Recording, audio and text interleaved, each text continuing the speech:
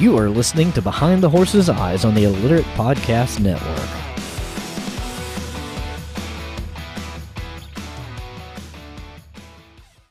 I bet you didn't know we had a merch store. That's right, we actually have merch. If you head on over to the description, the notes of this episode, there will be a link there to the merch store, and you can head on over to the Mediocre Horseman store. From there, we have socks, we have hoodies, we have tanks, we have tees, and there's new designs coming out all the time. And the special this month is the Feral Appalachia shirt. 100% of the proceeds of that shirt are going to help feral horses in Appalachia. And 50% of everything else that's sold in the store is also going to go help feral horses in Appalachia through Feral Aaron as part of the Appalachia Legacy Initiative. So click the link in the description, head on over there, get something, help out some amazing horses, some amazing people, and help me feed my horses, for crying out loud. One of my most beloved sponsors has got to be Audible. I had an Audible account long before I thought about ever getting into podcasting. And Audible has an awesome gift for all of my listeners. And if you head over to audibletrial.com/JRyan, you're going to get a free audiobook on them and me. All you have to do is sign up for a free trial. And if you decide that Audible's not for you, and within 30 days, you can cancel. No harm, no foul, you spend no money, and you get to keep that free audiobook. Audible has hundreds of thousands of books in their catalog, read by world-renowned narrators. From New York Times bestsellers to the classics, they're all on Audible. So again, head on over to audibletrial.com/JRyan and pick up your free audiobook today.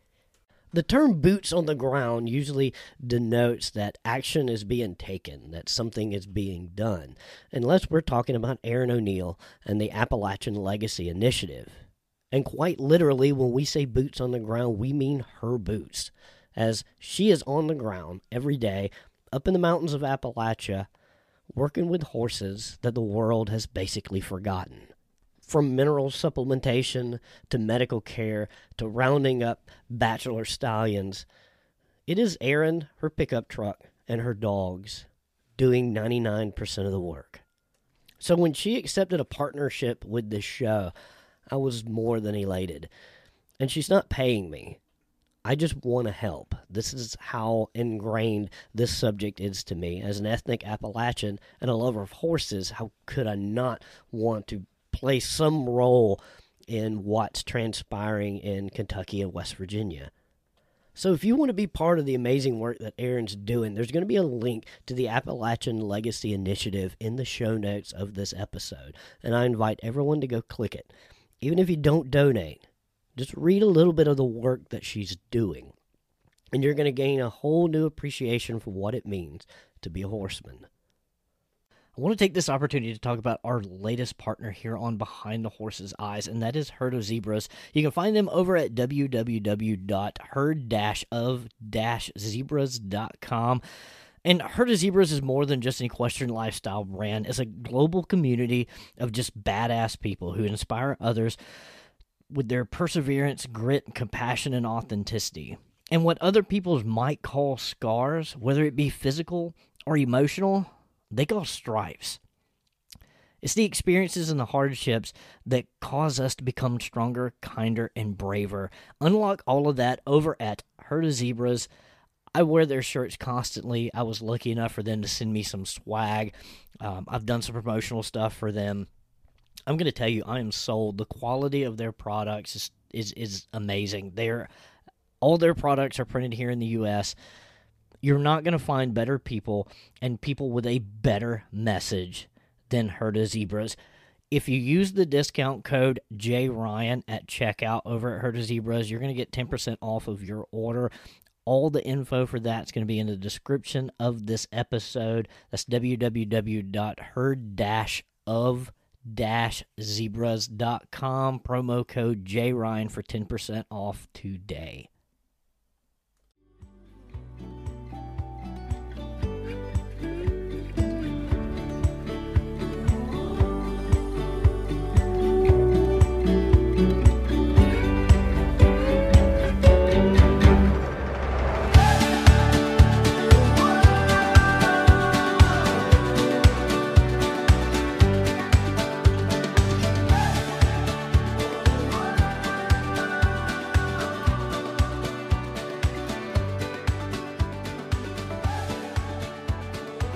And that's exactly the way to find it.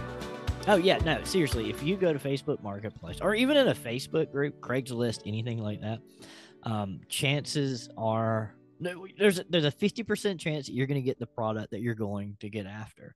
Now, within that percentage, they've probably lied to you. That's a 20% chance they've completely lied about whatever product you're going to go get, right? They're not going to be willing to test it or anything for you. The other 50% though is you might get murdered. Yeah, right. Right. I drove over to Paris to pick up a bass from a guy. Drove through a sketchy part of town, which if you ever go to downtown Paris, you'll see that's a big part of that town. Listen, Paris, Kentucky is very cosmopolitan. I don't know what you're talking about. So I drove through it, and then all of a sudden it just opened to this just gigantic, beautiful house. I mean, yeah, the house next door, roof's falling in, windows are boarded up, everything else. But here's this. I mean, compared to everything else, it was a mansion. And he's like, "Yeah, just come on here into the house." So the guy built. He bought old, beat up Fender basses and guitars and stuff like that, and then rebuilt them and sold them on Craigslist. And had his shop, showed me everything. It was cool. I don't regret going over there one bit. I actually still talk to the guy from That's time to what time. we call that a diamond in the rough, sir. Right. The it's like a diamond shining in a goat's ass, like my dad would say. The so that's the voice of Mr. Jade Rains. No, that is not a moniker for anything. That's not an online handle. That's this man's name. When you get a name like Rains, you got to be good with horses. And Jade's pretty handy with them marsh tackies, which we're not going to get too much into on this episode as far as the history of the marsh tacky and the future of the marsh tacky, but we're going to talk about Jade's marsh tackies. And I didn't tell him beforehand, but I'm going to put him on the spot because most of my listeners know that I've been in some pretty crappy bands through the years, but you've been in some not so crappy bands through the years. We'll save that for the end so everybody will stay and listen. We can do that. Chances are the majority of my listeners has listened to one of the artists that you've played with. So, but Jade, why don't you tell everybody a little bit about yourself? About myself. How far back do you want me to go? I don't know, about 1979, somewhere around Okay. there. Well, I wasn't even thought of at that point. Yeah, So there you go. we'll fast forward a little bit.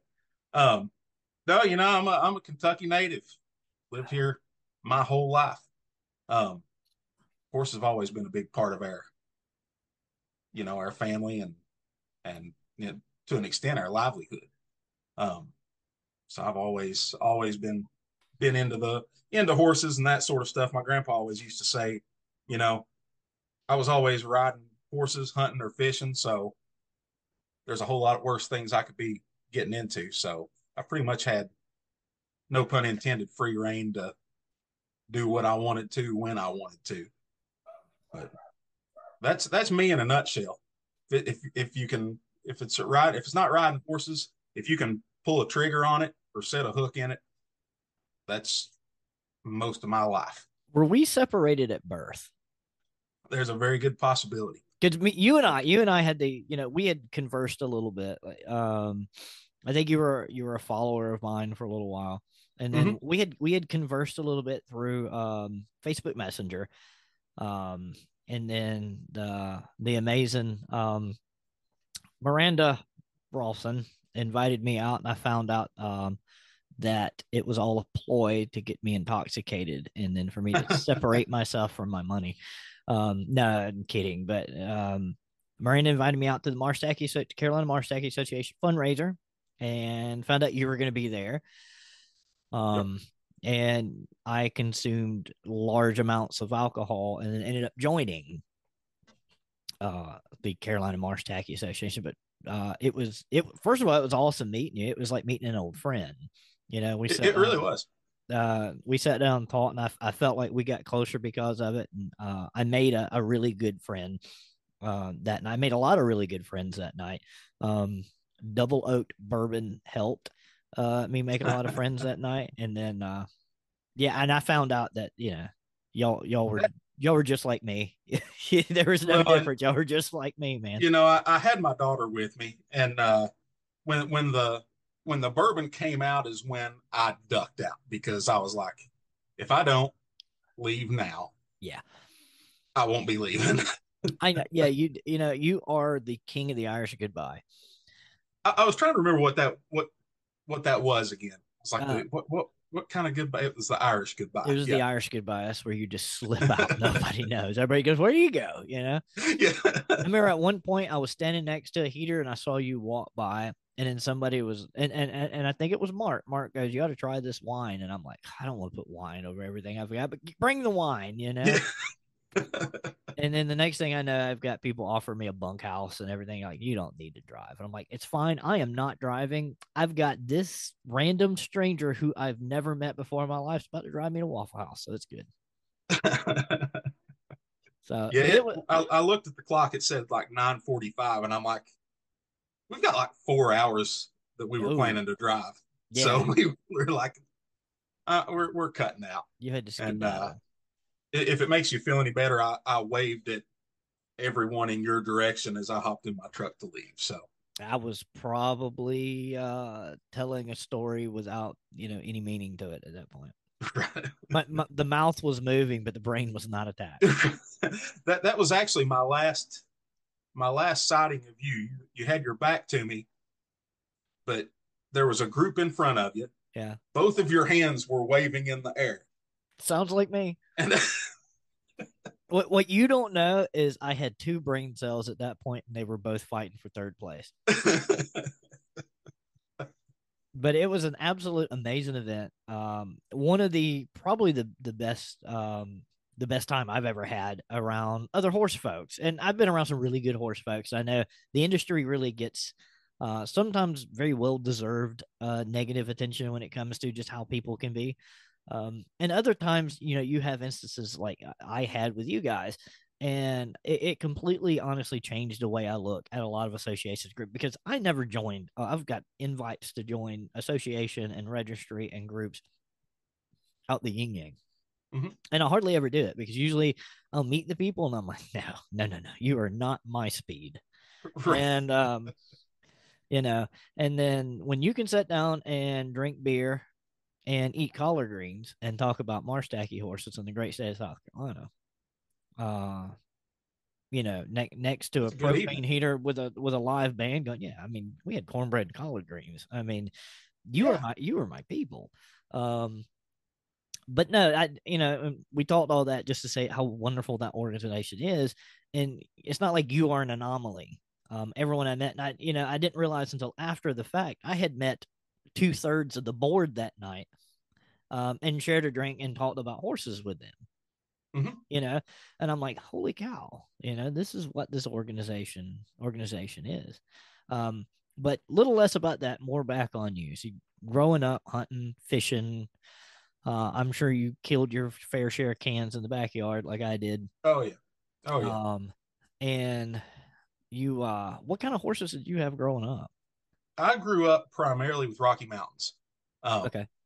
The neck of the woods that I come from is ground zero for the Rocky Mountain breed. So yeah, a lot of people had them. And I'm glad you called them by their correct name.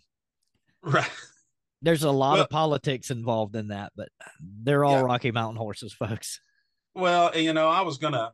You kind of started to hit on something there a second ago, talking about the Marstacky Association.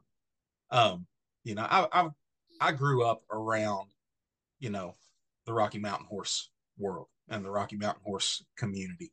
And we were pretty involved in Tennessee walking horses as well, and spotted saddle horses, and later the Kentucky Mountain Pleasure horse. It's a Rocky Mountain horse. Yeah, exactly. It is. It's a Rocky Mountain horse that has an agenda. It's not. None of those communities are the same as what I've experienced since I joined the Marstacky Association. Great people in all of them, for sure, but just a different kind of environment. It's I run across that a lot with people, not just, it's unfair to compare And, obviously I did it a second ago because we're all guilty of it, but sometimes it's unfairly to compare one organization to another. They have different focuses, different goals. That's right. Well, and then you have different age groups. Like some organization will have a board that's more rooted in people that are a generation or so behind us, and then we look at the organization we're both now members of, and I'm older than a lot of the people on that board. Mm-hmm. And I like that. To me, I like that young blood, that new thinking, that, that is helpful in a lot of cases, when you can get someone who thinks a little differently, looking at things right now and not how things used to be, you know what I mean? But on the other hand, sometimes it's helpful to have some of those old guys around because they've seen it and they've had to overcome things before. So, it's a very 50-50 type thing. But a lot of people, they want to compare that to individual horses. I've made content about it too. It seems like they'll call one horse scrawny, and I look at it and go, no, that's a normal light saddle horse. What you're used to is not. And I think we look at a lot of organizations that way too. Mm-hmm. And it's very unfair. Yeah. Now there are organizations out there, and I won't name any names, that are just blatantly toxic. I mean, that's just how that is. And they always want to know, well, why are our numbers dwindling? Nobody's signing up or nobody sticks around. Well, that's why. Yeah. You breed animosity in your breed. Yeah, that's exactly right. And it's just not something. I mean, in any organization, as good as it is, there's going to be somebody trying to, stir the drama to some extent. But by and large, the Marsh Tacky Association has been great. Very, very willing to help me when I first got started. I learned about those horses. They are, not only are they the South Carolina state horse, they are, a South Carolina based horse. Yeah. And when I first started, I found out about the breed through spending time in the Low Country. I think we made our first family vacation down there in 2017, I think it is. And and it wasn't until about 2019 that I had even heard of that breed of horse. And there's nothing, and I know you'll agree, there's nothing quite like the Low Country. Once it gets in you, it gets in you. Oh gosh. Yeah. People, I cannot emphasize enough about the South Carolina Low Country. And that is, and there would be some people to argue it. To me, the Low Country is Charleston and south. Actually, south of Charleston. When you get James Island south, you start getting in the Low Country. James Island north, to me, is not the same. No. And it's a different breed of people. It's a different speed, and it is different sights, sounds, smells. It's another world, and it is a beautiful world. And I'm telling you right now, just go Google South Carolina Low Country and just go through Google Images, and you're going to drool. It is one of the most beautiful places in the U.S. It's one of those kinds of places that when you're there, you're telling yourself, oh, this is what everyday life needs to be like. And then back in your real world, that's the thing that you just instantly regret having to go back to. Oh yeah, I'm going to Charleston next weekend. Mm-hmm. Granted, Charleston's kind of that borderline. It's not quite, but it's just, man, it's just that part. That part in South Carolina is just different. A lot of people, when they think about the coast of South Carolina, they want to think about Myrtle Beach. Yeah. If you're a South Carolinian, you don't go to Myrtle Beach. No, I will never go to Myrtle Beach again after the only people that go to Myrtle Beach are folks in Ohio. From people from here in Kentucky. Yeah, people from Kentucky, Ohio, Indiana, and they're like, "Oh, guys, let's just go to the beach, you guys," and they'll go there and ride the Ferris wheel, and and then go to pay $40 to see a sewn together two-headed, something at Ripley's, believe it or not, and then eat a corn dog and go home. The two Kentucky tourist meccas are Myrtle Beach, South Carolina, and Gatlinburg, Tennessee. Listen, let me tell you something about Gatlinburg. Gatlinburg. Hey, we were there in October. So I was there 2 years ago. Listen, wasn't quite fancy enough for Gatlinburg. Went to Gatlinburg for today, but we're more Pigeon Forge money. All right. Mm-hmm. So we were on the strip in Pigeon Forge, and I made a game just sitting on the balcony watching traffic, getting in and out of Gatlinburg. So I will say, as a history nerd, though, if you ever up in East Tennessee, stop in Pigeon Forge and go to that Titanic exhibit there. It's worth every dime to go to. It is really well put together. I'm a museum junkie, so I am too. Have you ever been to Patriots Point in Charleston, to the Yorktown? No. What are you doing? What are you doing next weekend? I don't know. Probably picking up a horse. oh yeah, I forgot about that. I'll be in Charleston with my daughter at Patriots Point. I worked there at one point in time. Worked there. Cool. Yeah, and I found out the museum system was not for me. It's an amazing place to go. We're just going down all kind of rabbit holes. We got to talking about associations. Then somebody brings up museums and history, and I'm like a crow. I see something shiny, and I'm all about it. Let's just pick it up. So you grew up with Rocky Mountains. Yep. Took a vacation down to the Low Country, and then fell in love with it. Fell in love with the people. Hope you fell in love with Gullah cooking. Oh yeah. And man, I'm telling you, now I'm thinking about food. You hear about Grub. Yeah, you hear about the marsh tacky, and then what went off in your head to go marsh tacky? Well, it's funny you mentioned the cooking. I saw a picture of Bill Green, the owner of Gullah Grub, on a flyer or something. It was from one of the beach races, and he was riding. It was a picture of Bill Green riding Blue Duck, his Grula marsh tacky gelding that he had, and it sparked an instant curiosity in me as to these horses. Up to that point, I'd still never heard of the marsh tacky horse. Started doing some research, learning about them, and I was like, you know what? I sold my last Rocky Mountain in 2009 when I got married. My wife was active duty in the Army. We were moving around, traveling. I'm like, look, I don't want to pay for feed for horses that aren't going to be ridden. So I sold them. That was 2009. And then you fast forward to 2023, so 2021. We moved to the place that we're currently living at, 5 acres, had enough room for some horses. My daughter loves horses. And I'm like, you know what? If we're going to get into horses, I want to try something different, something that I'm not familiar with. And the more I learned about these marsh tackies, the more I was like, that's what I want to try. And we have absolutely, as a family, we have absolutely fallen in love with these horses.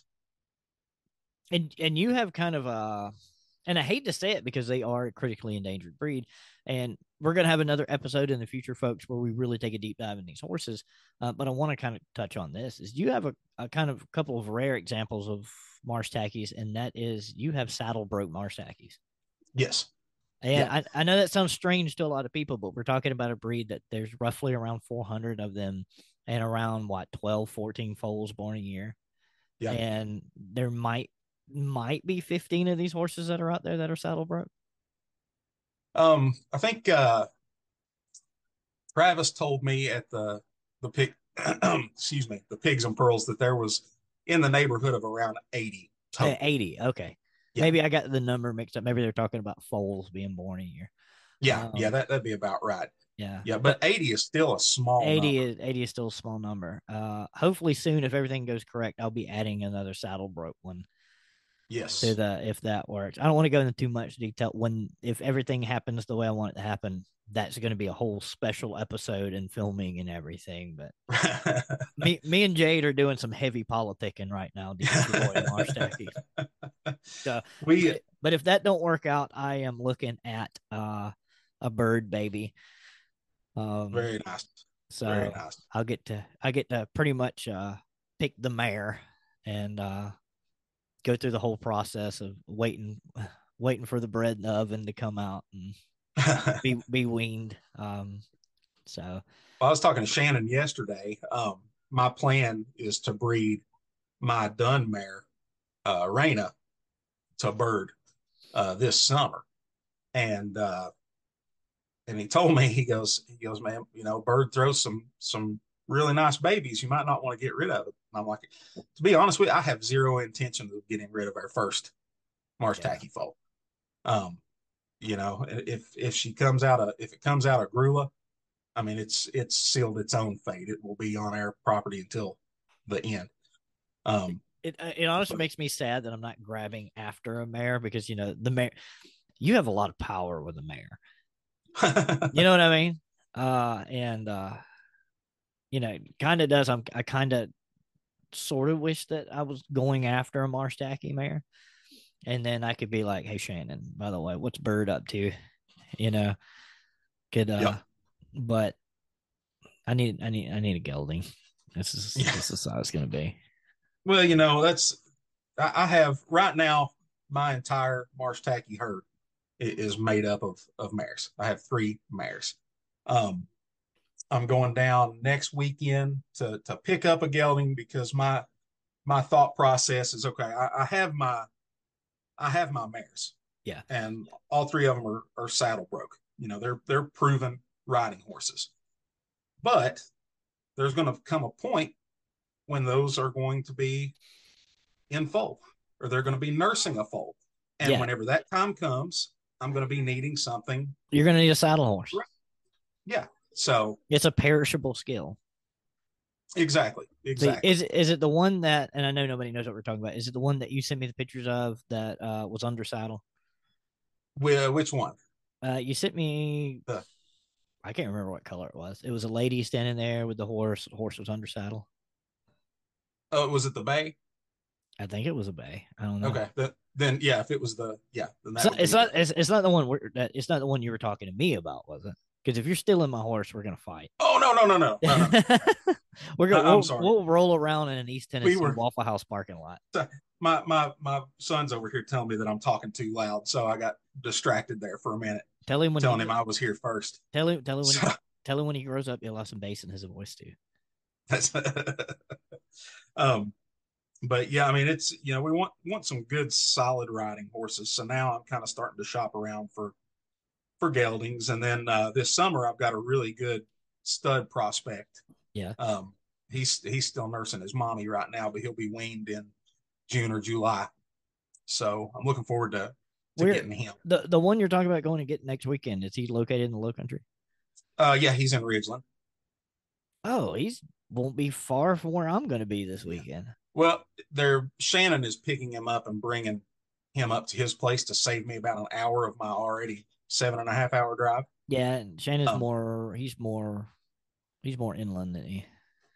Yeah, that and north. He's like right off of I-95 and 26.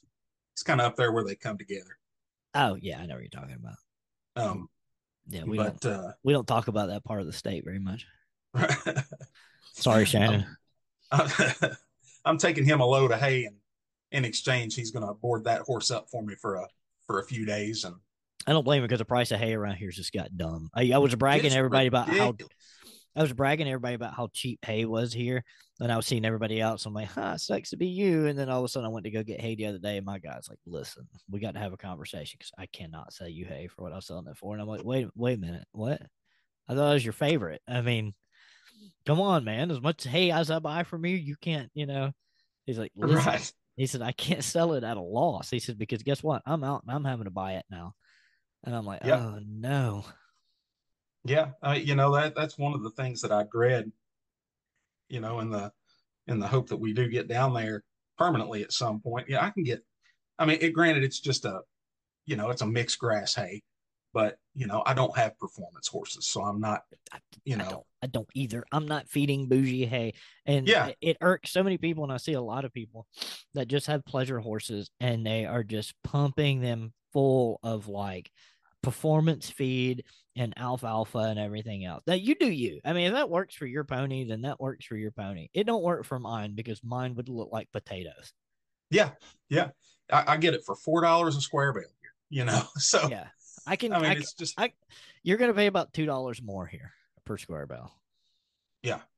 Um, it's the round bales that I'm terrified to look at. Well, so I buy coastal, really good, clean horse quality coastal that's tested. I know my forage quality and everything, and I'm giving $70 right now. How long you get out of a round bale like that? Um, I've got uh I've got a horse, a donkey, and two cows on it. I can get a week. Oh, that's pretty good then. I can get a week on it. They're pretty good size bells. And then my daughter's pony, she's on squares just because I have her in her own paddock, and it's just easier. And she doesn't eat a lot. She lives on air, and it's so easy for me to just go. Here's a couple of flakes. Here's a half a scoop of your overpriced ration balancer that's got a pony on the bag. Yeah, You know, I buy the feed because my daughter likes the bag. yeah. Really, she just needs a ration balancer. That's it. But it's especially, and like if you look at the ingredients on this thing, it's literally a ration balancer. But it's specially formulated for ponies and minis. And I'm like, she could just eat Omaline, like everybody else, or just eat a basic ration balancer. Why $27 a bag? But it lasts her. That bag will last her almost a month. So I mean, Yeah, my horses are such easy keepers. They graze in the day. They get an overnight net in the stall of a Timothy alfalfa mix, and then I give them each a half scoop of alfalfa pellets just to keep them coming to the barn willfully. Don't ever underestimate the power of alfalfa pellets. And if you're somewhere that has crappy forage, alfalfa pellets. Alfalfa pellets are cheap. Yeah, Like they're well worth it, and they're worth every dime that you spend on them. Yeah, I tried the cubes one time, and I'd have to leave them. I'd have to soak them. You got to soak those things, and then I always had one horse that would always walk through the hall of the barn while they were soaking and try to eat them hard, and then try to die. yeah. So then I'd have to hide the bucket. Yeah, I had one of those. She tried to kill herself at every turn. We've got one of those. My daughter's a walking horse. That's her. She choked on us while I was uh down in South Carolina picking up Aurora, my red roan mare, that I got from Shannon. But yeah, we got down there, and then I got a call from. I've got awesome neighbors. They're horse people. They have horses, so they just come over and keep an eye on ours. And they were like, "Your daughter's horse is choking." Oh, I'm like, "Well, we should probably call the vet." They're like, "We already did." yeah. It's not the phone call you really want, No, no. Of course, then you feel guilty. You're like, here I am in coastal South Carolina enjoying a couple of days, and Yeah. my neighbors are, you know, I was living at my barn. The worst phone call I ever got about horses was I was in Melbourne, Florida, and actually just right outside of Melbourne, north of Melbourne, and Cocoa Beach, and I was taking my daughter to Space Coast, all of that stuff. We're at a resort. I am at a swim up bar, and I am 4 or 5 drinks in, and I'm laying there in the sun with my little drink, and my phone's laying on my chest, and all of a sudden it goes off, and I call, and it's my neighbor, and he goes, hey, he goes, I tried to call your dad. He goes, I couldn't get a hold of him. He goes, so I'm calling you. Where are you at? And I said, Florida. And he goes, uh-oh. And I go, why? He goes, your horses are out. And I go, are they in your yard? I was like, you just open the gate, take them back, just go over there, grab an empty bucket. They'll follow you, take them back. And he goes, no. They're 3 houses down and across the road right now. And I'm like, oh, no. So I'm like blowing up dad's phone. I finally get a hold of mom and I was like, where's dad? And she goes, he's at the grocery store. And I was like, look in the backyard. And I was like, do you see any horses? And she goes, no, they might be up at the barn. I said, or they could be in the neighbor's yard. Oh. So then I'm trying to make a decision. I'm like, well, yeah, I'm 7 hours from home. Do I, I'm not going to make it. What do I do? So I'm like calling friends and I'm like, hey. And then I realized none of my friends are comfortable with horses. So I'm like, You're right. what do I do? And I was like, I just don't want the next phone call to be the county, Right. Right. Yep.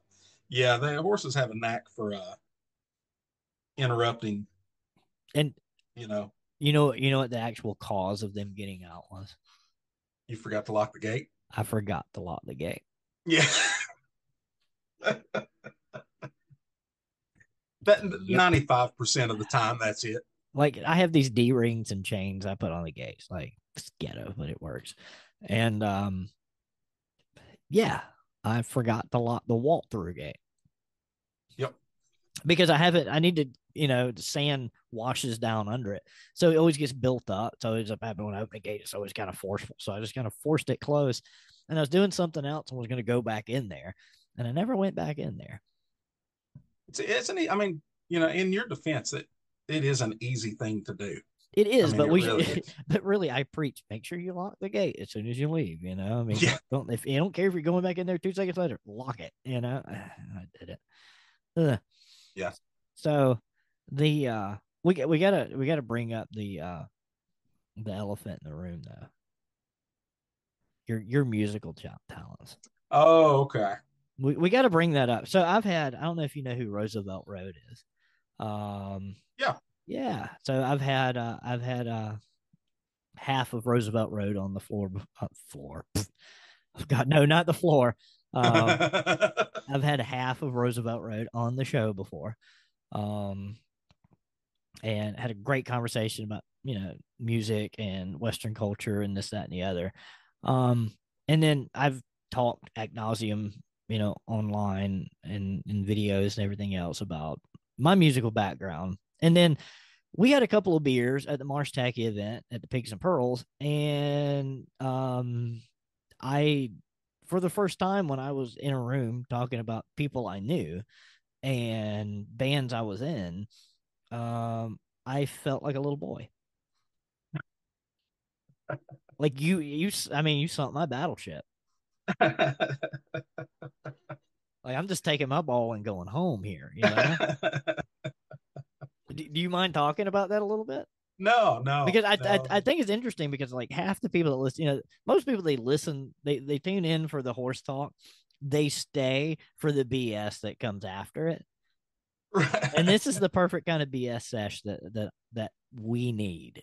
Is the world needs it. Yeah, how you got started in music and all the musicians that you got to tour with. Oh, I mean, the music was a big part of our family as well. My dad played music, grandparents played music. It was just something we always did. It tends to be a thing in the South and predominantly areas in Appalachia and around Appalachia, I've noticed. Oh yeah. Yeah, it's just as the music is as much a part of the culture as food, really. And I know that you're aware, so much of Appalachia can trace back, to the old country, England, Scotland, and so much of even down to the way we talk is a remnant of that. Yeah, see, my family were the oddballs. Appalachia is we're mainly settled by English, Scotch, and Irish. Mm-hmm. And the language, just like you said, is really just a slower, drawn-out version of Old English. Because you have a lot of people in the UK now go, no, it sounds not like our accent. No, it sounds like your accent, 200 years ago. It's a little different, just a little slower. My family were French Huguenots. So yeah, they were the odd ducks out in Appalachia, but but hey, we're the melting pot. it's all welcome, It really is. Just, you know. um, so yeah, I started playing music, really took a shine to it. Um, when I was in college, I met, and he's still a friend of mine. Um, he was there, um, majoring in music. Most of what he was focused on in school was classical violin. But he was a fiddle player. mm-hmm. That's all he did. On weekends, he would leave out, and I went to college at Morehead State University in Eastern Kentucky. Um, on weekends, he'd head out. He'd go to Nashville, um, and he through contacts that he had made, would go down there and play honky tonks with uh uh daggone it. Uh, if I wasn't on the spot, I could tell you exactly who. But he was playing honky tonks down on Music Row with a lot of really good country acts. Not really mainstream in today's terms, but they were mainstream at some point. Um, and one day he called me. It was right after I got out of college, or I was finishing up college. It was my senior year. He called me and he said I know a guy that he's trying to get. Said a couple members of his band left. He's trying to get some guys together for touring dates. Um, he said, "Would you be interested?" And I'm like, "Yeah, yeah." So I called him up. Marty Raybon. He was a lead singer for Shenandoah. Yeah. I mean, they were Heard of him. they were as good as you could get in the 80s and 90s, and They're still, have come full circle, and they're back yeah. kicking butt again. In fact, today I listened to Sunday in the South. Now they're all over the radio again, like they never left, and they really didn't. My favorite song by them though is one. It's not really obscure, but it's one you don't really hear anymore, and it's "Ghost in This House." Love that song. But that's a good one. Yeah, I mean, if anybody doesn't know who Shenandoah is or Marty Raybon is, that is, if you're on TikTok, the song is what's trending there for a while. People making videos. 2 Dozen Roses. Yep. Yeah. He's a phenomenal singer. My buddy gave me his phone number. He's like, call him. So I called him up, and so I heard you're looking for some guys. And, I play a lot of instruments. Over the years, I learned how to play a lot of different instruments. And he said, "Well, what is it that you're wanting to play?" I said, "Well, I can play guitar. I can play banjo." He said, "Well, I've already hired banjo and guitar player. Can you play fiddle?" It's like, no, that's the one instrument that I hadn't learned how to play. He said, "Can you play bass?" And I said, "I've never owned one. I never have." And his exact words were, "It's just like the top 4 strings on a guitar." He says, "See if you can get one." Marty Raybon lied to you, didn't he? He said, "See if you can get one." And he said, "I'll be in West Virginia visiting family." This was the week before Christmas. Mm-hmm. "You can come over and audition with me then." So I borrowed an acoustic Martin bass off of a friend of mine, and I woodshedded with that bass for like 4 days. I had 2 of Marty Raybon's CDs, which I already had, and I just sat there, one song after the other. I mean, my fingers were purple. And I went to West Virginia. I sat down. I was expecting like a band audition. No, it was in a bedroom. Marty was sitting there with his guitar, and then I was there with my bass. Oh no! And that was it. And I gave it all I had. And after we were done with that, we walked into the kitchen. I ate Christmas dinner with him and his family. And then he said, "I'll call you after Christmas." So before you continue, what year was this? This would have been 2007. Okay. Is when that was. And I walked out of there thinking I'm never going to hear from him again. Yeah. And sure enough, it was like New Year's Eve. He said, "Well, we've got our first show at Jekyll Island, Georgia, on the 6th of January. Jekyll Meet me in Island's Atlanta on the 5th." that's an awesome place too, if anybody's ever been. Well, that year, so that would have been January of 2008. Yeah. That was when it snowed on Daytona Beach. Yeah. It was freezing down there. And I went and played that show and ended up working with him over 2 different stints for about 4 years altogether. I worked for him for 3 years, left, played with a couple other kind of bluegrass music heavy hitters. Don Rigsby. Mm-hmm. I did a very short kind of fill-in stint with Ralph Stanley II, Ralph Stanley's son, and then went back and worked for Marty for another year. And then my daughter was born, and I was like, "That's the end of traveling for me. I would rather be at home." Yeah. But figured it up. We saw like 38 states, 3 or 4 Canadian provinces, Puerto Rico. Did a couple cruises, which is anytime that you get paid to go on a cruise. Oh yeah, I'm all for it. And you get to use the thing. I'm with the band. Yeah. Yeah. I have my little all access Marty Raybon neck badge, on the lanyard. Was this when he was touring as a solo artist? Yes. Okay. Yes. He had left Shenandoah, cut a solo album, ended up cutting about 3 or 4 more. Yeah. So you didn't get the opportunity to say that you were a member of Shenandoah. No. Unfortunately, I did not. Like it's any more or less cool, I'd say you got some good help. Oh yeah. Yeah, he's my little sidekick.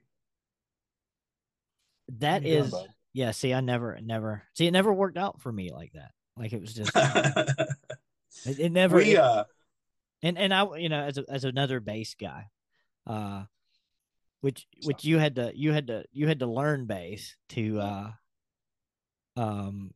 get it. Bass was kind of shoved on me at the time because I couldn't do anything else, Right. And the first time I ever picked up a bass, I was hanging out with a friend of mine, and he was actually practicing with his band, and their bass player quit or wasn't there or nothing, and they're like, "Can you play guitar?" And I was like, "I can play like G, C, and E." I can play like busker chords, and a few power chords, it's kind of all I got. And they're like, "Oh, cool." So, and they pick up this bass and they go, "Here, here, and here. We're going to play this Fall In." And I'm like, cool. And, I had been a brass instrument player for 10 years before that. I understood music and rhythm and timing. I understood music theory. And that's the hardest part, I think, for a lot of people. You can train your fingers to make notes. It's the theory behind it all it's hard. Yeah. And with enough practice, most people can learn an instrument. It's the theory and timing. It's the nuance of playing an instrument where a lot of people struggle. And so I had the majority of that down, and then all of a sudden I have this bass that's bigger than me, in my hands, and it was it was a 5-string bass. The only thing that would have made it more foreign to me was if it was fretless, but it wasn't. And then they're playing a song that I had never even heard before, and then I kind of get the feel for it, and I'm like, oh, okay. And then I just start one stringing it, and I finally get it down. And once I get it down, I started adding my little touch to it. And they're like, "Oh, cool. You want a job?" And I'm like, "Huh?" Like, no, not really. I'm not. It's kind of like Star Wars. These are not the droids you're looking for. I am not the bass player you're looking for. But I did it. I did it anyway. And then that turned into, me fronting a band. And then playing bass and a couple of others, but nothing. Our idea of touring was just all the bars within a month on the same street, And for the longest time, that was me. I thought I was legit.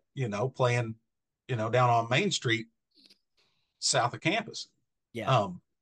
And then I got that opportunity to work for Marty, which I, even now looking back on it, I mean, I literally learned how to play bass on the job. Yeah. I mean, that's really what it was. I learned the basics and the fundamentals, and then as I got more comfortable with things, I my playing developed. Yeah. But it definitely wasn't my abilities at the time. Marty's just a fantastic, great human being, Oh yeah. and was able to see, I guess, see the dedication that I had for wanting to do a good Oh yeah. job. I You bought know, I bought a mandolin recently, and that that's a lot harder instrument than a lot of people ever give it credit for yeah, to play it properly. And I've got down where I can strum a little bit, and like I have small hands, and some some finger shaped for me on a fret board on a guitar can be a little difficult. It's a stretch. Some of those weird chords can be a stretch for folks with big hands, right? yeah. And then you got me, so I'm always looking for an easy out. Like, can I knock this down to something else? Like, always for me, um, like I'm always that guy that will, if you tell me C, it's going to be a C add 9. Yeah. Like that's just me. No. I'm playing a C add 9. Don't ask. Don't ask me. You're getting a C add 9. The But mandolin is just.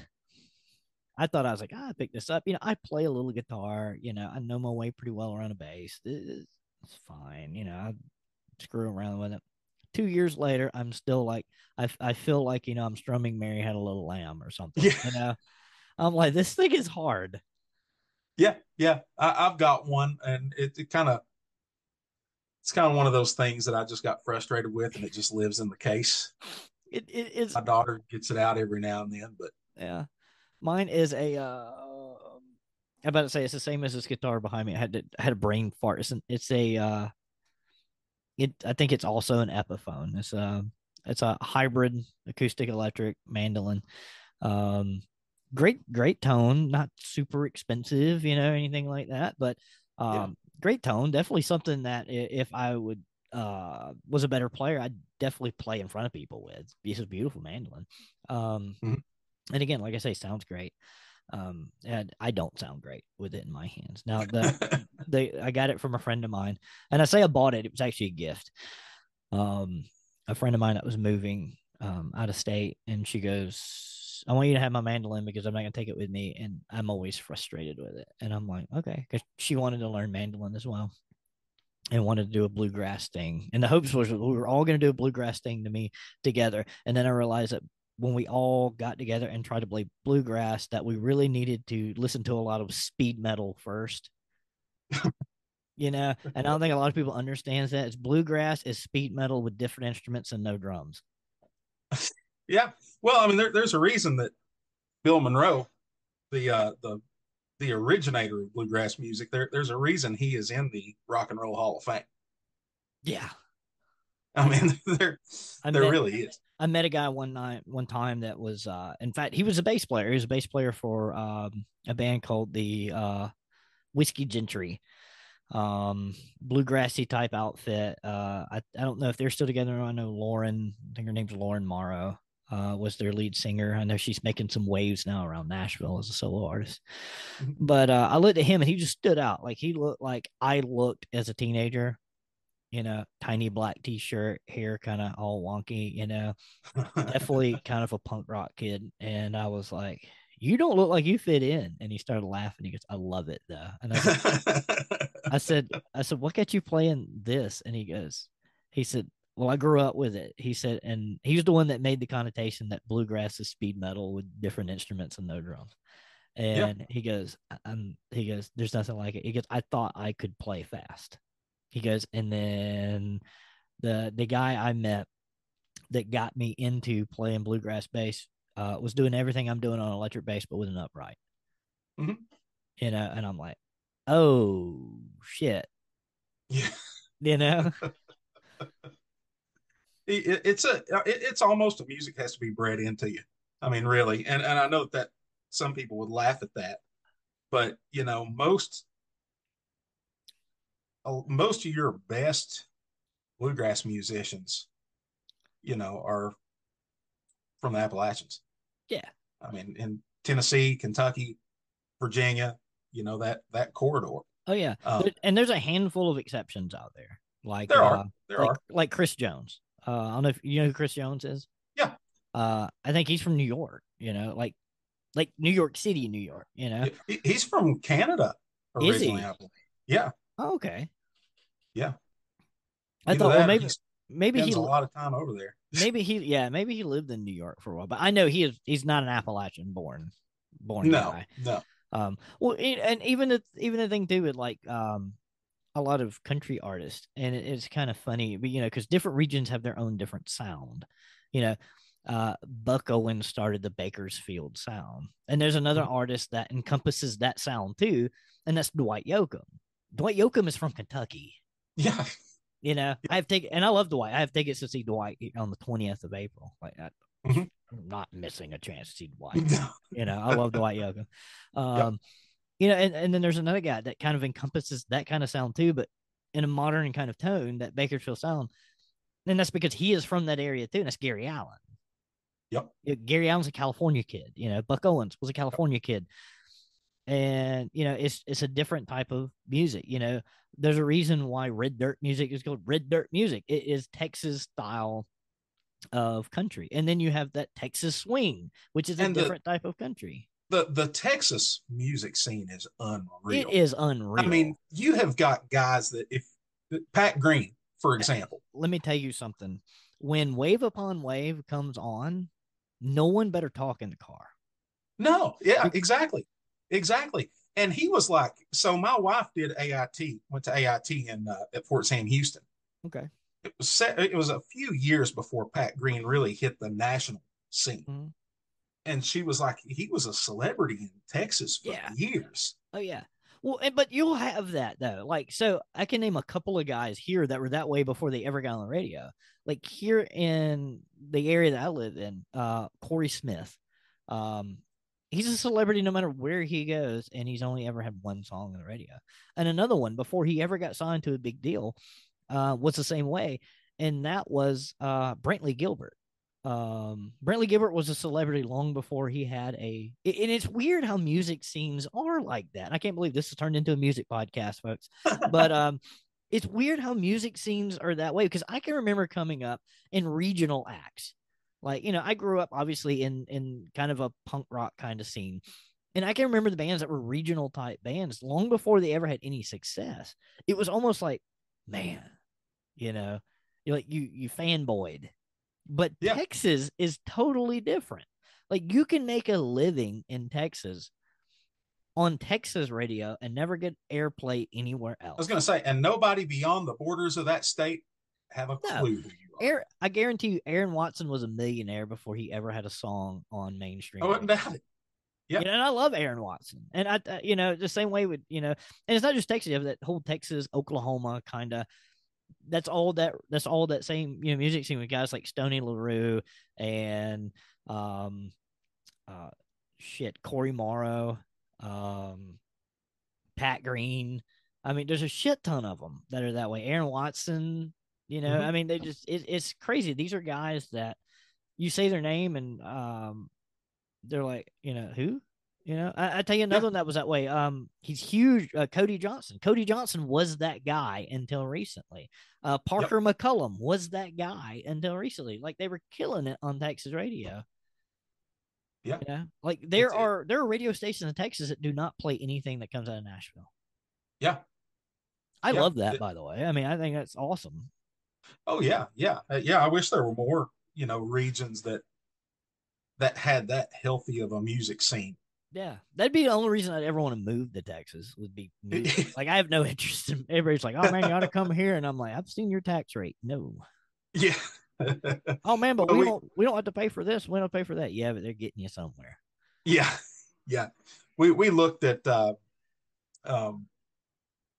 several years back, we looked at some land in Texas with the possibility of going down there eventually, the hill country around Fredericksburg and New Yeah. Braunfels and that area. And, it's a nice area.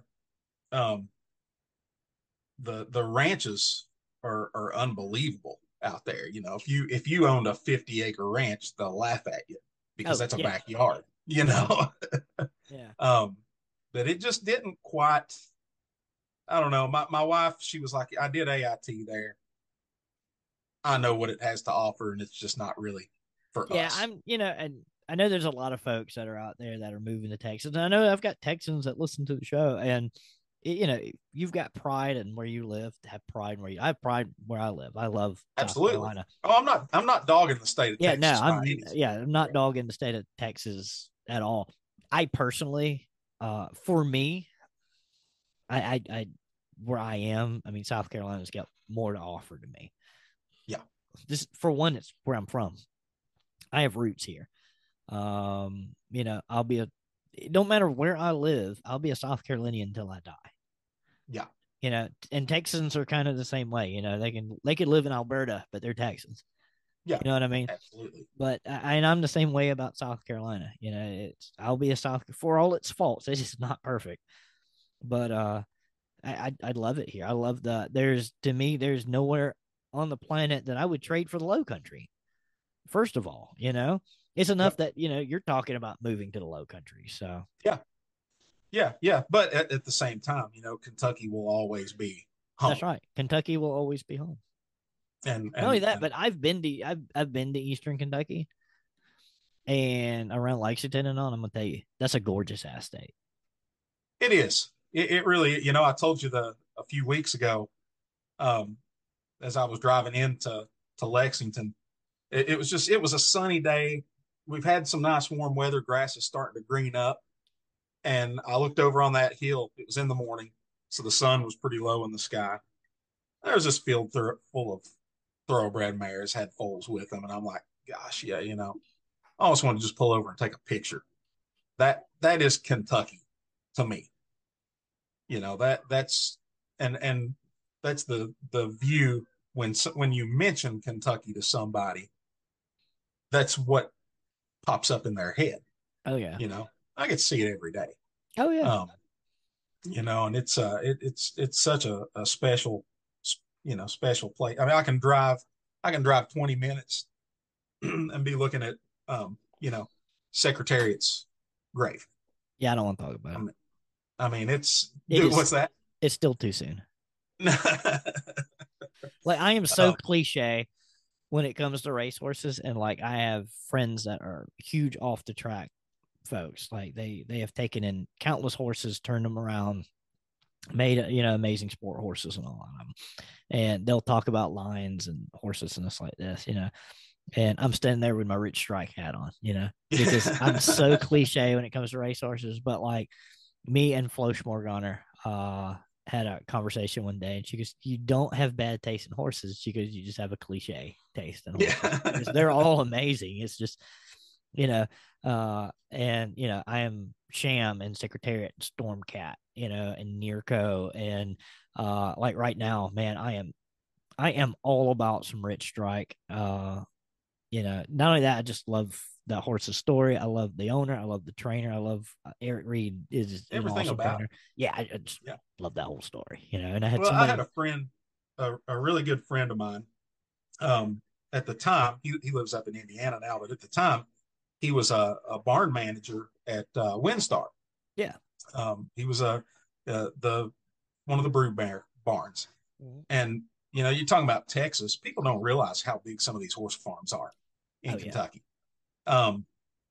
To the point that you don't have a farm manager, you have a barn manager. Yeah. You take care of one barn. Spy Coast Farm, right up the road here, 25 minutes. That's a 2,000 acre farm. Yeah. I mean, it's huge, and there's a lot of those.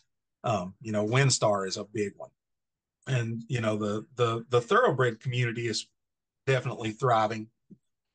But in Kentucky, that's what gets most of the attention. but there are so many other breeds and disciplines here that the Rocky Mountains, Tennessee walking horses, saddlebreds. I mean, it's a real hodgepodge. And I know you went to the horse park last year to the Road to the Horse. You got to check out a lot of that, Oh yeah. didn't you? Oh yeah. I got to check out a lot of that. And that honestly brings me to something else we did not talk about while we were talking about horses. We got to talking about Marty Rayburn and didn't get to talk about this, which is really one of the main things why I wanted to bring you on. Jeez, I can't believe that. Hopefully the people that started listening Yeah, to hear about Mars Tackies are still listening. that's right. They're probably like, "Ugh." They didn't cut so long. If you stuck around to the end, folks, boy, have we got a treat for you. You actually don't have one. You have two horses, right? That are at the Kentucky At the horse Park. park. Yeah, Yes. that are part of the Yep. in the breed barn. Yep. Breed barn, the parade of breeds. They've got two of my mares. They actually have the very first mare that I got. Hex, my little black mare. She was the first one. I got her sent up. She was actually in Texas, so I got her shipped up here from Texas. How did a tacky And get in Texas? well, the military family, Oh, okay. military family. She bought the girl bought the mare, the mom of my filly, um, and then he got sent. I think it's Fort Hood is where they ended up. Yeah. So they loaded up their horses and went there. I mean, Um, I love the idea that there was a tacky in Texas, but it's just kind of one of yeah. those places when you marsh tacky and somebody goes Texas, you're like, what? I mean, might as well be like, oh, I found a marsh tacky on the moon, you know? Well, and the horse people that I talk to up here, very few of them know what that breed is or have ever heard of the Marsh Tacky breed. Um, but from my perspective, I was like, this is the horse capital of the world. You know, if a strange breed needs to turn up in Kentucky, it's a tacky. Yeah. Best of our knowledge, we're the only people in the state that's got them up here.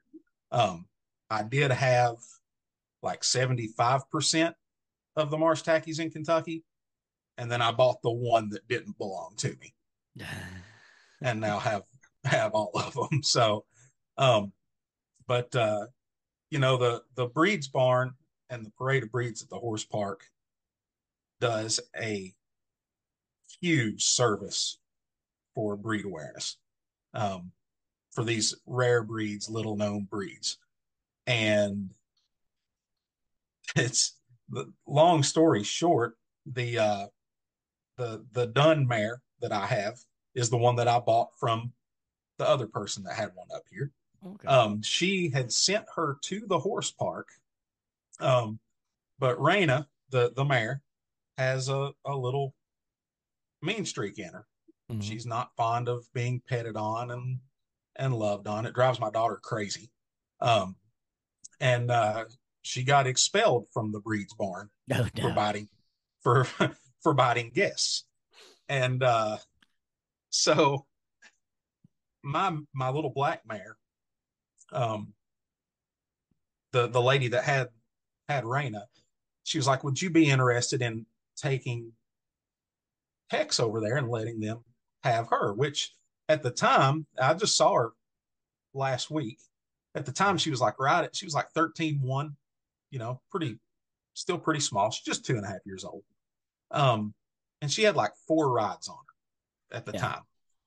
And she's too small for me to ride right now. And I called the lady, Mindy Welch, who's the barn manager at the horse park, and I was like, "Look, I am offering this mare up for loan. Just be aware, she's only had 4 rides on her. You know, don't know how this is going to end up." Um, yeah, we'd love to try her out, and so I took her over there. I took her, picked up the dun mare, and just kept her here and rode her for a while, which is as big of a pain in the rear as she is in personality. She is a phenomenal riding horse. Um, but they Hex has been there. They love her, fell in love with her. Everybody does. She loves the attention, and last week we were talking, and I was like, do you all want to take my red roan? Because I mean, honestly, you know, if you go to the horse park and you look around, like 75 to 80% of the horses there are black. Yeah. Just a common color. Except for those And, mean ass minis they've got. yeah, right. And they just come running to the fence whenever you go walking by. Whoa, yeah. hey. Where'd you come from? Go away, you little creep. So she's broke, so I took her over there and put her on the roan mare on loan, just so they, kind of a more showy, flashy looking tacky. Yeah. And so they're both. You have to take a bougie one to show off. That's how. Yeah. So Hex will come back here. She'll come home in November, and Aurora, the roan mare, she'll be there through, February, March of 2024. And at that point, I will either decide which one I want to leave there, or, I may have another one up and ready to go. I kind of looked at it as an opportunity of, number one, these horses are getting way more saddle time than I'm going to give them. Yeah. That I have time to give. And number two, they're doing a really good job at promoting the breed, because I mean, there's millions of people come through that horse park every year. And number three is when I start, breeding mares, that's going to be a good opportunity to kind of give them a break and let them be a horse. Yeah. A year pregnant, then nursing and weaning the baby, then they can go to the horse park for a year, keep riding, but just enjoy life. I mean, they don't, they're not like Texas ranch horses. They're not working them to death. I mean, my horses are getting ridden 15, 20 minutes a day, 5 days a week. It's a pretty cush job, really. Yeah, I need to. Hopefully, I'll get back up there soon. That way, I can see your horses up there. Yeah. Well, and I got for the Mars Tackies, the Pigs and Pearls, I was able to get some, or I facilitated getting some passes for the auction. Okay. And Colin is the one that ended up getting those. So he's talking about coming up at some point in the next year to check out the horse park and all that kind of good stuff. I'll probably just hit I'd probably like, hey, Colin, me and you are besties now. Let's just go. I was going to be at Road to the Horse, but that's not going to happen this year. Oh, you're not going to make it? No, I'm not going to make it Road to the Horse this year. So good. Yeah, I know you're not going to be there, but your reason is a lot better than mine. I'll put it that way. Yeah, we've got our family trip that week, and it a lot of people wouldn't forgive me. Yeah, it involves me being the crappiest person possible to my former co-host on here. So, yeah, we'll leave it at that. Yeah, I am 100% at fault. I admit it. Yeah, feelings were hurt, and they were rightfully hurt. So, well, I let a little bit of an ego kind of get the best of it. I never had an ego before in my life. And then all of this stuff kind of started happening and got a little too big for my britches. Hurt some people's feelings pretty bad. Well, so, here's the thing. Whether you want to admit it or not, we all have an ego to some extent. Yeah, but I mean, it was bad. It was the absolute worst thing possible you could do. So I'll leave that at that. But yeah, it was so won't be at the horse park. So are you coming to the annual meeting? Yes, I will be at the annual meeting. Okay. I've got that bed. Yeah, I don't know if I'm gonna crash with you. I probably will end up crashing with you. Because let me double check. Because my daughter had said something about wanting to tag along. Okay. And if she does, then I'll look at an Airbnb or something. But There you go. if not, I'll know like tomorrow. I forgot I needed to get with you on that. God, you brought it up, so now we can just let all, I don't know, several thousand of you that download this thing this week know that me and you are going to be bunkies. Yeah. So Well, it's okay.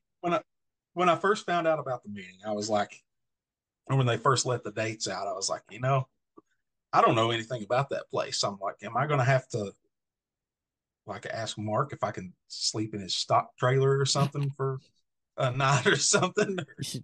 I would, yeah, I could. If you two end up spooning, I'm taking a picture of that. Unfortunately, so I called and they're like, yeah, we have rooms. I'm like, hey, that'll work. And they said, how many stalls do you need? I'm like, oh, you have stalls. Oh, yep. So, well, highbrow. Yeah. So I got both me and my horse a room. Hell yeah. So I don't know. I was thinking about bringing my pony because it's an hour and a half from home, right? It's not too far from me. I used to do a Civil War event there every year back in my reenactor days.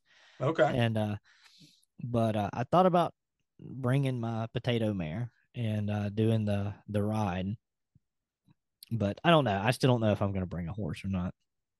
Yeah. Might just bring me and politic a little bit.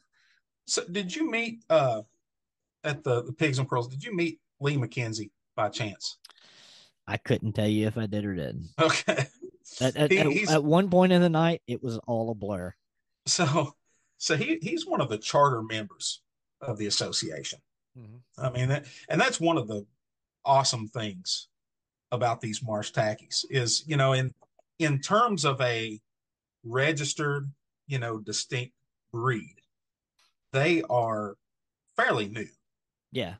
I mean, we know their history and we know how long they've been around, but as far as an organized registered breed, they're fairly new. And one of the coolest things is that they're a new enough breed that we still have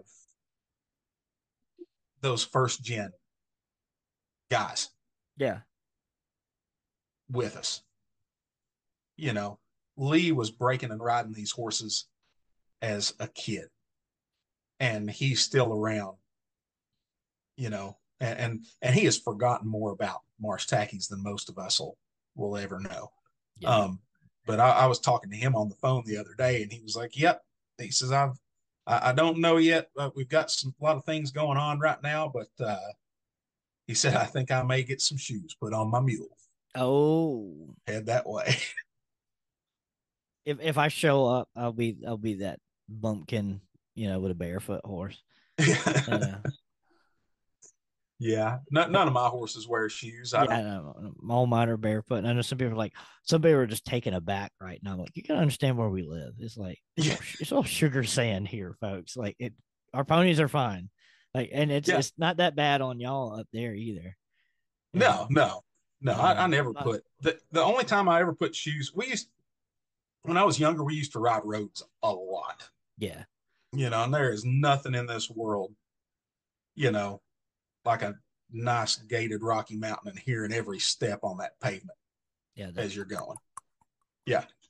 And you talking about music, there was a bluegrass festival up the road. Of course, none of us could afford to get in. So we used to take ride a road up and around the festival grounds. And there was a spot up on top of the hill. We called it Tightwad Knob. Mm-hmm.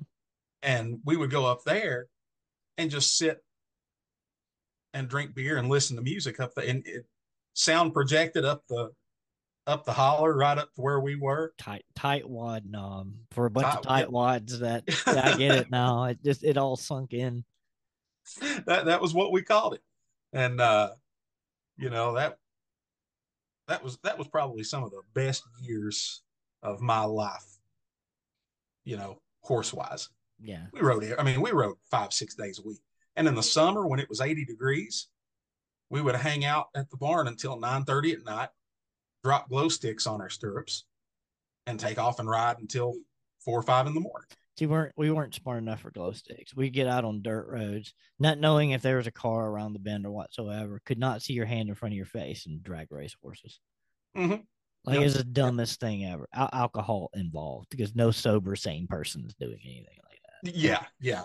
Yeah, we'd just be like, it's amazing we didn't kill a poor pony. Like, Well, today, if I hear somebody doing something like that, I'm like, poor horse. You should think about your horse. Like, I make content about you should think about your horse. And then me as a teenager is like, you know, onward, sparkle farts. Let's go. You know? Yeah, we gauged at the time, we gauged the quality of our rides, of our gated horses, I'm gonna go by ahead and tell you whether our beer fizzed or not when we opened it up. it's the great thing about gated horses. You know, But just for the record, the name of this episode is going to be Tight Wad Knob. yeah, It's got to be. The name of this episode is going to be Tight Wad Knob. Summers on Tight Wad Knob. Summers on Tight Wad Knob. Yep. Yeah. It's just it. You just solidified that best episode name ever. Eat your heart out, drinking bros. Can't top that one. Oh man, Jay, this has been an awesome episode, buddy. It has been, man. I had fun. Yeah. Now you know what it's like. I'm gonna get you back on though when we do the Marsh Tacky. I can't talk. Marsh Tacky episode. I haven't even had anything to drink. I had one beer and I still can't. I just have perpetual mush mouth people. I mean, it's water for me tonight. I hit the beer pretty hard last night, so I haven't had a drop to drink until tonight. And I had one beer. Somebody brought me some brisket burnt ends. And you can't eat that without Coors. I mean, it's just, no. I made a mistake. I went to the liquor store yesterday. I was looking for the special edition Secretariat Woodford Reserve. You're still on that, aren't you? And yeah. My man's on a mission. So I went there and I was like, hey, case of beer would be nice. So I grabbed it and I was like, yeah, that'll last me a while.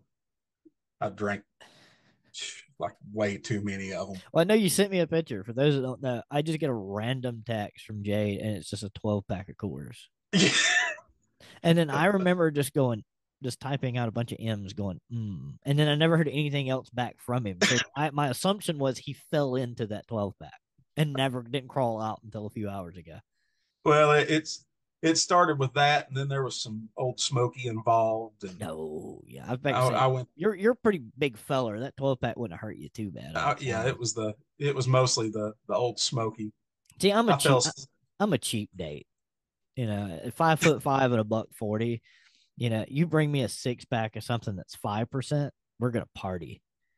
I guess this is and then especially I have a couple of Coolers and then a Natty Daddy and then some wine and then somebody brings me double oak bourbon and somebody brings me a different kind of bourbon and then some more wine and somebody hands me an entire bottle of wine. I don't know who I met. So hey, did you meet so and so? I don't know. Ask them.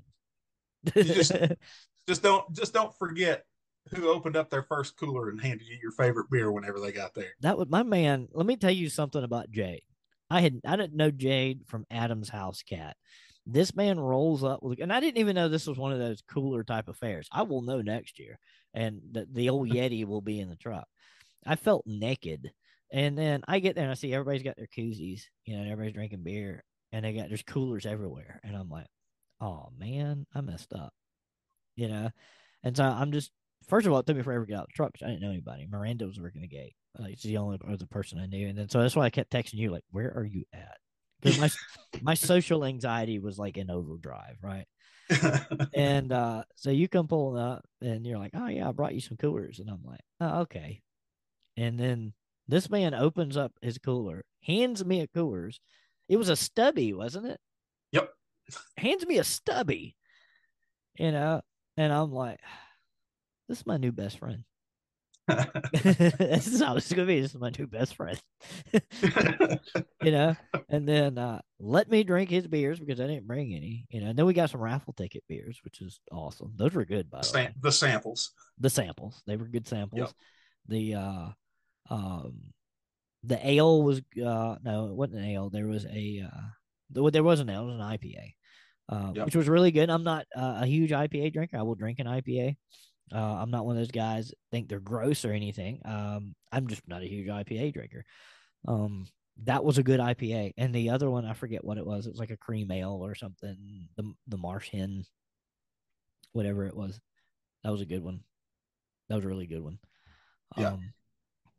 But I think it's a good point to wind it down. Yep. So I'm I want to good with thank I want to thank my sponsors for this episode. You can check out audibletrial.com. Use the app. Look at that. Can't even talk. audibletrial.com/J Ryan. If you sign up today, you do not have to keep your account. You're going to get a free audio book on me. May I recommend the history of horsemanship on there. It's an absolutely amazing book. It has the interaction between humans and horses from the time humans first interacted with horses all the way to modern day. It's a fascinating read. If you sign up with that, you're going to be able to keep that book even if you don't keep your subscription. That is audibletrial.com/J Ryan. Herd of Zebras. You can head over to Herd of Zebras today. Use the code J Ryan over there and get a little discount on your merchandise. Herd of Zebras, one of my favorite sponsors. Also, check out the Appalachian Legacy Initiative. Farrell Aaron, that's Miss Aaron O'Neill, is a one lady show up there. We have a shirt in my merch store. There is a link in the description of this episode. You can go pick up that shirt. 100% of the proceeds of that shirt go to Farrell Aaron and the Appalachian Legacy Initiative to help those horses up there in Appalachia. I'm sure I missed somebody, but don't worry, that ad's going to play anyway. Also, Saratelli hats, the official hat of Behind the Horse's Eyes. Jay, you got anybody you want to shout out? Man, Kentucky Horse Park, go check them out. You're in this neck of the woods. They've always got all kinds of good stuff going on. It's almost Derby season. It is. I'm ready for. We know what we need to do. We need to have a Derby party. Yes. We should have a Derby party. Yes. Yeah, we just need to have a Derby party. See, my wife is from Louisville, so Derby is a holiday. I've never been to Churchill Downs. I haven't either. I haven't gotten to go. They used to go every year. I'm poor, so that's not happening. You're right. But and I'm gonna bet on the long shot anyway. So, but if I had done that last year, yeah, you'd have been sitting pretty. I've been sitting pretty. Here's $100 on Rich who? Okay, yeah, I'll take him. Yeah. And it's weird how people bet on horses. Like, people that always bet the long shot, or people that always bet on Grace. I know people that only bet on Grace. If there's a gray running, they're betting on it. Really? Yep. I may try that. Yeah, give me. I want generic. Okay, so like I know that you were, you're talking. You're a Rich Strike fanboy. So I know that I'm not alone in the minutes after the race being way more entertaining than the race itself. Listen, last year. I'm going to go ahead and I don't care what anybody says. I made a video and that video went viral. That outrider did not do anything that I wouldn't have done. No. I would have punched Richie right in the nose. Even I was going to say, even he Eric had more Reed restraint and patience than I would have. If my horse was getting gnawed on and then I was getting gnawed on, I would have punched my own horse in the nose. Yeah. It's not going to hurt them. Yeah. What's going to hurt more is when, you're sent to the hospital because your arm got gnawed off by a thoroughbred. Yeah. Well, and here's the thing, that those moments after that happened really showed who really doesn't know what in the world they're talking about. Yeah. Well, and then a lot of people, and then you had a lot of people that are like, well, that's lack of training. No. What that is you had Richie there, who had just ran the race of his life, by the way, has no idea that he has won the race, right? He has no idea he's won the race. He just sees those other horses are still going and they're getting further away from him. And he knows, I need to be there. Why am I here? Why are you stopping me? Who is this person coming up beside me? Why? What's going on? He was confused. Well, and he was scared. To 100% honesty, when you're talking these race horses, these thoroughbreds, they are grown, they are conditioned, they are basically taught to accept a rider, and that's the extent of it. Well, these horses are not getting years of training because they're raced as 3-year-olds. they're here's how I look at off the track thoroughbreds, and we'll run a little long on this. I know we were winding down, but here's how I look at off the track thoroughbreds. I look at it like this, and I look at off the track thoroughbreds as an untapped resource for a lot of people that are looking for a green horse that already has buttons, and because yeah, they've been backed, they've been raced, they know some basic undersaddle work, but outside of that, yeah, they're primarily the track. All right. But here are the positives that a lot of people don't talk about. They are desensitized to almost everything. Like they are desensitized to death. They will tie. They will pick up all 4 feet for the farrier. They have no spots for the vet. They will load into anything, anywhere, under any conditions. Yeah. Those are the positives. And you can go adopt these horses that are super sporty, that have a decent brain, that are going to need, some work. But they have a decent brain for a couple $1,000. And in today's climate and horses, that's cheap. That's dirt cheap. Yeah. So I don't rip on them too hard. I love the things. And I think there's more positives there than negatives when it comes to a lot of these off the track horses. Yeah, they're horses that had one job. Okay. Mm-hmm. And you're going to have to get them out of the mindset of doing that job. Outside of that, though, it's the ceiling is anywhere you want to put it. Yeah. And that it's a good situation for horse and rider, so long as the rider knows what it is they're getting into, and knows what to expect. Yeah, I don't recommend somebody getting an off the track thoroughbred and then a Clinton Anderson DVD at the same day. Right. It's not gonna end well. Yeah, or buy an off the track thoroughbred for your 5-year-old. Exactly. Now buy an off the track thoroughbred for your 5-year-old if that off the track thoroughbred has spent, months with somebody like Flo Schmorganer. That definitely buy that horse. Yeah, but don't go straight to one of the programs, one of these after track programs and adopt one, right? And throw your kid on it. Yeah. So yes, what I love that kind of it's kind of on subject, but it's kind of off subject too. Is there was a trend that went around the internet where everybody played the was it the call to the gate? The bugle call. Mm-hmm. And they said play this in front of your off the track thoroughbred, and all these horses, their ears just go. Yeah. Yeah. The ears just go straight up like, ooh. Is it my time? It's go time. It's go time. I love thoroughbreds. They're there's something about them. Like, and I know a lot of people are like, man, I've seen cow horse thoroughbreds that were off the track. I've seen barrel racing thoroughbreds, eventers. I've seen, you name it. They're good, solid horses. You can't go wrong with one if you find a good one. Yep. And it's in your budget. Go buy the thoroughbred. I would take the thoroughbred, and I'm gonna get grief for this. My email is gonna be full, and I'm gonna get all kind of audio, messages on the show for this. I would take a really solid off the track thoroughbred any day over a lot of the popular quarter horse lines. Hey, I said it. Their only downside to me, as far as a personal horse, I just don't like tall horses. Yeah, they're gonna be most of the so you're gonna see like the majority of the horses that you're gonna see, are gonna be in that 16 and a half hand range, 17 hands. Like I rode one recently, good friend. In fact, it was Flo's horse, Donald, and Donald's like 17 something. Like he's a monster. He's a big old baby. Like you could put anybody on Donald. He never hurt you. But you've got smaller thoroughbreds too, and a lot of folks don't think about them. But there are some thoroughbreds that are floating around out there. They're like 14.2, 14.3. Yeah, like you have a lot of these polo ponies out there. They're small.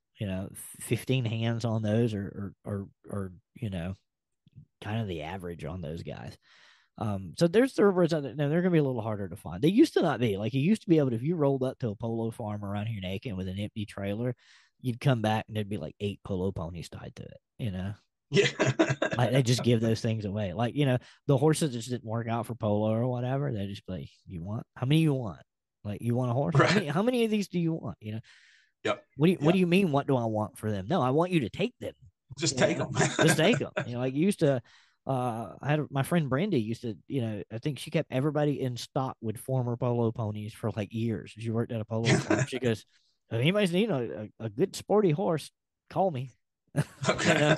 I got you one. That was, I'm 6'1", and but I've always I don't want to hear it. I've always, and I think it's from the Rocky Mountains growing up. A lot of the old stock Rocky Mountains were small horses. They still are, but they're getting bigger. To me, 14-2 is the perfect size horse. Yeah. For me and what I do. And I remember we were gonna do a trail ride one day, and my Rocky Mountain had thrown a chute and out in the pasture. My buddy's like, no, you need to just take. He pointed out to the field. He had this spotted racking horse. You can ride Derby. That was his name. And Derby was like 16-2, 16-3. And wherever we stopped to have a drink, I had to make sure there was a stump or a log or something to get up on him because he was just too tall for me. Yeah. And at 6'2", I could have done it if I did it often. It's just like anything else. You stretch and you're used to that sort. But I'm used to something that's, my stirrups that much lower. So yeah. I'm a perpetual pony squisher, so yeah. It's I don't but I love if I'm in a strange barn, man. I'd be the first to tell you. Like if I show up to somebody's house and they're like, "Hey, you want to go riding some of my horses?" I'd be like, "Sure." What's the biggest thing you got? Now if I'm at home and I'm buying horses for me, I'm looking at that, 14-2, 14 hands, and thick. But, right. I like my little half Morgan, man. You got to meet her. You'll be like, "What are you?" Like she's just she's built all kinds of wrong. She's built different. she's definitely different. Like, and I tell you, she's got 2 brain cells. They're fighting for 3rd place, and she's an ex-dude string pony. The only thing she knew when I got her was to put her nose in the butt of the horse in front of her. Listen, if there were 1,000 horses on a trail ride, and she started in the first spot, within 30 minutes she'd be the 999th horse.